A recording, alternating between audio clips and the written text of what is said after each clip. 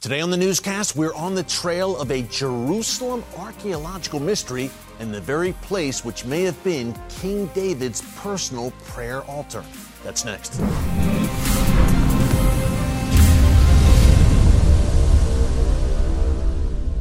Hey folks, Eric Steckelbeck here. Welcome to the Watchman Newscast and welcome back to Dallas. I'm here in the Big D hosting our TBN Centerpoint program tonight, September 9th at 7:30 p.m. Eastern Time and 10:30 p.m. Eastern Time. Now, if you haven't watched Centerpoint yet, you need to check it out. Hard-hitting news content every night, Monday through Friday, for such a time as this. Be sure to check out Centerpoint on TBN. In the meantime, today, we're going to get into a little bit of one of my favorite subjects, biblical archaeology. In particular, a great Jerusalem archaeological mystery. I don't want to give too much away, but right now we are heading to the city of David, one of my favorite places in Jerusalem, with one of my favorite people, Zev Urenstein. We're going beneath the city of David to get to the bottom of this Jerusalem archaeological mystery that has a link to none other than King David. Take a look.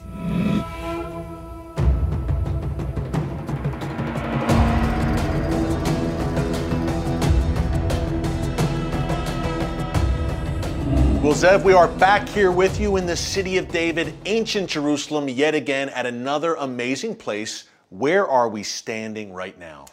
We're standing not far from the Gihon Spring, the life source of ancient Jerusalem.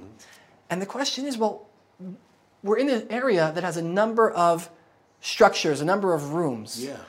And the big question is, well, when is it from? And the answer is we don't really know. Because what you can see here is you can see the chisel marks cut into the rock. That this area was not actually built. Each room here that we see was carved into the stone behind us. So while we don't know when this area first came into use, what we do know is when it stopped being used.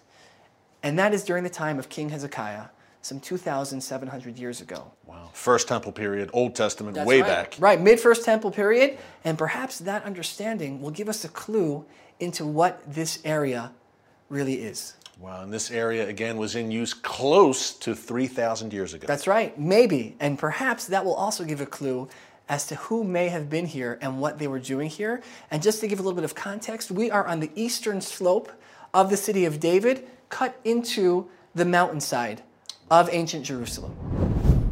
What do you think this area is? You know, this is kind of low to the ground, Zev, but I would think that water or something ran down from it, ran down into that channel. So most likely not water, perhaps blood. Perhaps archaeologists believe that this raised platform here could have been a sacrificial altar.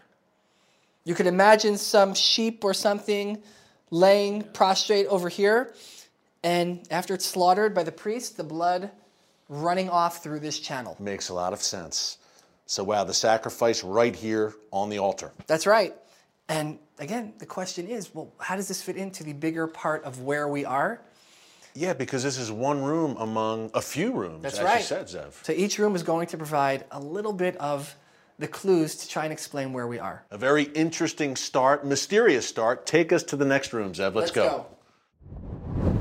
The beam here was most likely part of some type of grinding stone that would have gone around the perimeter here, crushing something that would end up collected in the bowl in the center. Okay. Most likely we're talking about an olive press.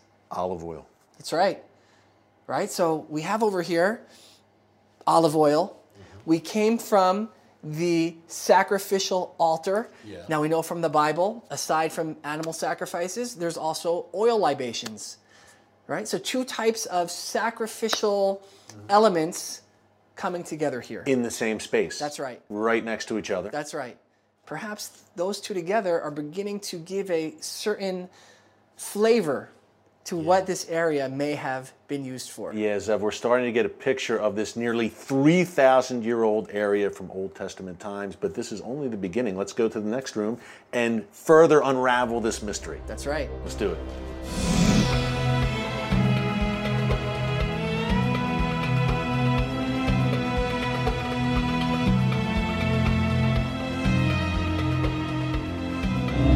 Well, Zev, we saw where the olive oil was made. We saw what was likely an altar where animals were sacrificed nearly 3,000 years ago.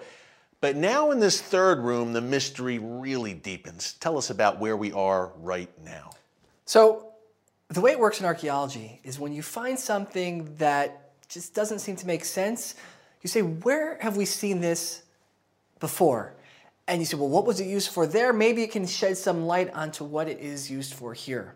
The problem is, what we have in this room here hasn't been seen before. When archaeologists discovered this a couple of years ago, we post pictures of this online and tens of thousands of responses come in. The number one answer was supernatural, Stonehenge, crop circles. Exactly. But let's kind of leave that for the sci-fi, right? What are these markings? Perhaps, maybe some type of table would have stood here, the legs would have gone into the grooves. Behind you, there is a circle, a ring, where perhaps an animal would have been tied up, that maybe after the animal was sacrificed, they put it up on some type of rack over here, maybe skinned it, who knows. Makes sense. Look, the altar was right next door, Zev, that room where the animals were sacrificed that we just saw. That's right. So this likely somehow fits into the story of the bigger purpose of this area. It's a mystery, as you said, Zev, but in our next and final room, we're kind of going to tie it all together, right? That's right. Lead the way, my friend. Let's go. What we have over here, we came from the olive press room. We came from the sacrificial altar. But there's another kind of altar. An altar that is not used with animals, but is used for another kind of worship. And that's what we're going to see over here.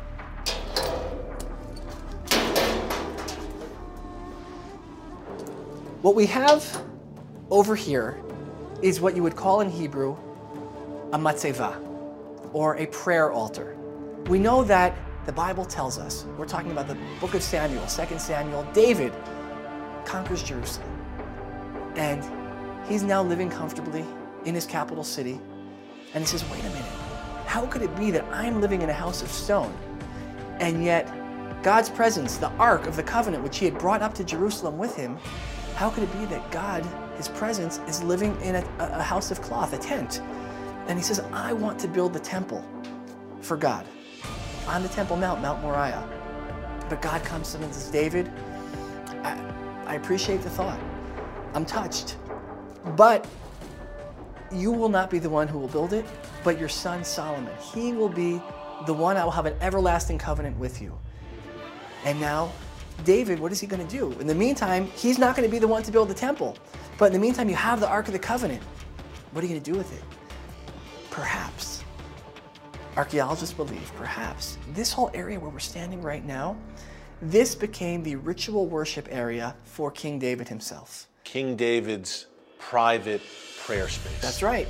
The olive oil for the oil libations, the animal sacrifices on the altar, and here we have this prayer altar over here, and perhaps somewhere in this vicinity of where we're standing, perhaps was the Ark of the Covenant until it was moved into the temple itself. When King David used this prayer altar, this was before that biblical mandate that you must be at the temple. Right, there was no temple There was yet. no temple yet. Right. So King David was in accordance with God and with the law. That's right. And so now Hezekiah, he has this dilemma. We got to get rid of all the private worship, but on the other hand, if this was King David's prayer area, his worship area, I don't want to be the one to destroy it. And so what does he do? He finds that perhaps Solomonic wisdom, the balance in the middle, and he says, you know what? I'm not going to destroy it, but I'm going to ensure that nobody ever uses it ever again. Covers it up, buries it under tons and tons of earth, that archaeologists understand this stopped being used during the time of King Hezekiah. So we are standing in the place where this could very well have been, some 3,000 years ago, the very ritual worship area of King David himself. And Zev, to think that King David, this might have been the spot where God Almighty laid some of those beautiful Psalms on his heart, on his mind. David put them onto paper for all of us to draw from today. Amazing. Zev, thank you so much. It was My great. pleasure.